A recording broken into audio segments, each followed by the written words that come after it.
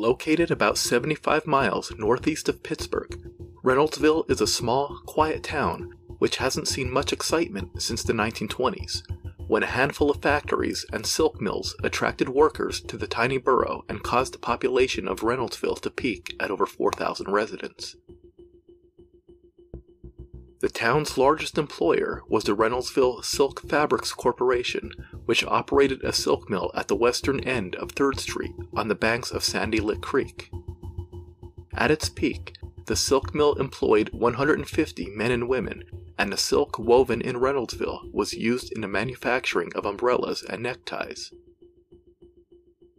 About 200 yards from the mill, at the corner of Jackson and 3rd Streets, lived Frank and Gertrude Chiffin, along with their 5 daughters. Frank also had a 21-year-old son named John, who also worked at the silk mill.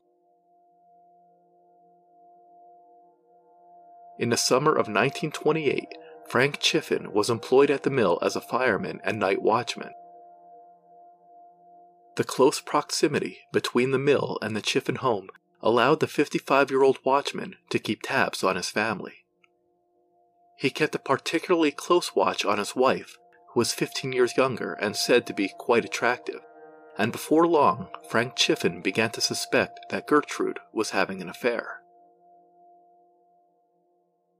Of course, it was impossible for Frank to keep his eyes glued to his house at all times, and according to those who worked at the silk mill, Frank would make frequent trips to his house just to be certain that everything was in order.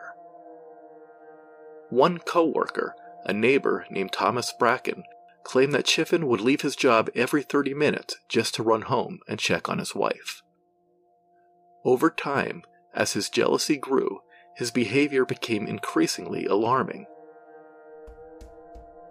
He nailed shut the front door of his home and nailed shut every window, just to be certain that no one could enter or leave the house without his detection. This left only one door which he could easily watch from his post at the silk mill. Unfortunately, not even these actions could ease Frank's wild suspicions.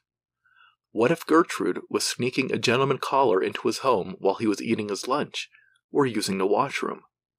Frank decided that he needed to devise some sort of security alarm to alert him whenever somebody entered or exited his home. He kept 3 dogs chained near the one door he hadn't nailed shut so that their barking would attract his attention. This seemed to keep his jealousy at bay for a while, until he was struck by a gut-wrenching revelation. At some point, the dogs would be so familiar with Gertrude's alleged gentleman caller that they would no longer bark. This revelation filled the jealous watchman with dread.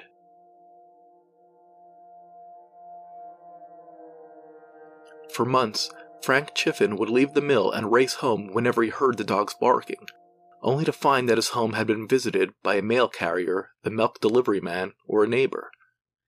He would return to his job satisfied that his wife was on her best behavior, but one day, the dogs stopped barking.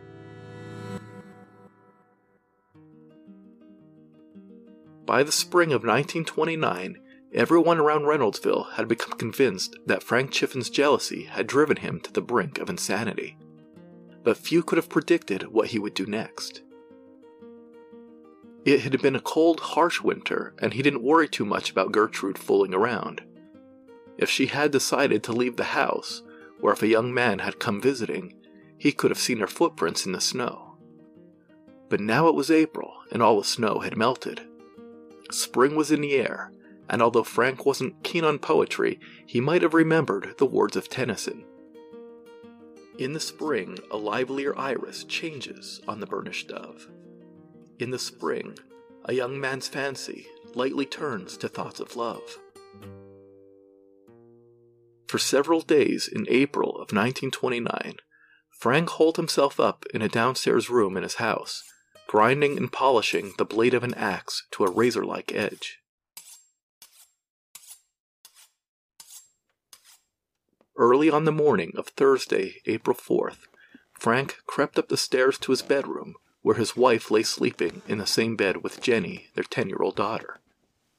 Another daughter, 8-year-old Josephine, was asleep in a small bed in the same room.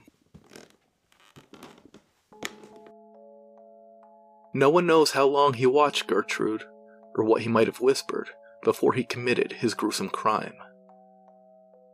It was around 3:30 in the morning when Gertrude's terrified screams awakened the children. But by the time the other Chiffin children reached the bedroom, it was evident that Gertrude was beyond help. The first blow from the axe had nearly severed her wrists, indicating that she was awake and had tried to protect herself when her husband began his vicious attack. The second blow landed just below the nose, nearly splitting her head in two, and a third blow struck her in the throat, nearly severing the head from the body.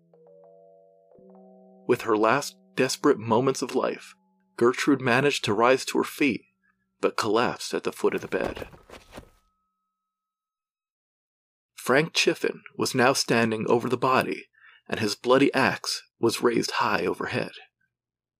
Two of his daughters threw their arms around his neck, preventing him from striking their dying mother one last time. He brushed them aside, and then took a closer look at what he had just done. He ran from the room and ran downstairs, and a moment later, a lone gunshot awakened the neighbors and brought police to the scene. Frank was still alive when the authorities arrived, but barely. He died from a self-inflicted gunshot wound to the right temple, his left hand clutching a crucifix. One of the Chiffin daughters, who had followed her father downstairs, testified at the coroner's inquest and said that, after slaughtering her mother with a lumberman's axe, her father had gone downstairs and grabbed the crucifix from the wall. She watched him kneel, presumably in prayer, and as he held out the crucifix in one hand, he pressed the nose of a .38 caliber revolver to the side of his head and pulled the trigger. The murder had obviously been premeditated. Not only had Frank Chiffin spent considerable time preparing his axe, but he had left a handwritten note, a crudely scribbled last will and testament, instructing that his property be divided equally among his children. Authorities questioned neighbors and workers at the silk mill, but no one could provide a shred of evidence validating Frank's jealousy.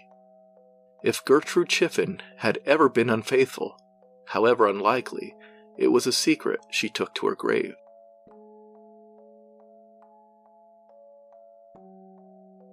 In September of 1929, 6 months after the Reynoldsville tragedy, the stock market crash sent the nation spiraling into the Great Depression, and a Reynoldsville silk mill was forced to lay off dozens of workers and reduce its operations to one shift.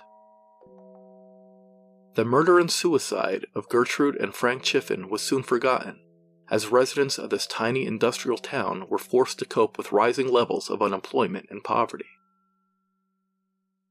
In October of 1932, the Reynoldsville Silk Fabrics Corporation announced that the mill would recall 60 of its workers, but the celebration was short-lived. In 1937, the mill was purchased by the Guarantee Silk Company, only to be gutted by a fire in 1942. The building was purchased by the Brockway Macaroni and Supply Company the following year, and continued to operate until 1956. The population of Reynoldsville, and the per capita income of its 2,500 residents, has declined ever since.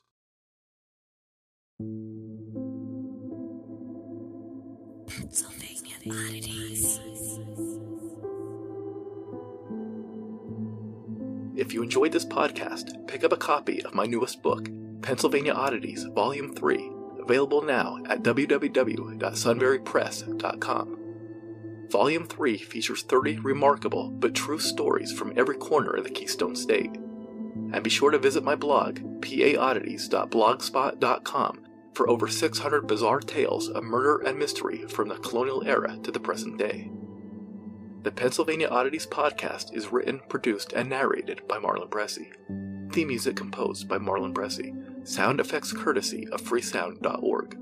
Listen to the Pennsylvania Oddities podcast on Anchor, Breaker, Spotify, Apple Podcasts, Google Podcasts, Overcast, Amazon Music, iHeartRadio, and anywhere else you find your favorite program. New episodes on the 1st and 15th of every month. Bye-bye.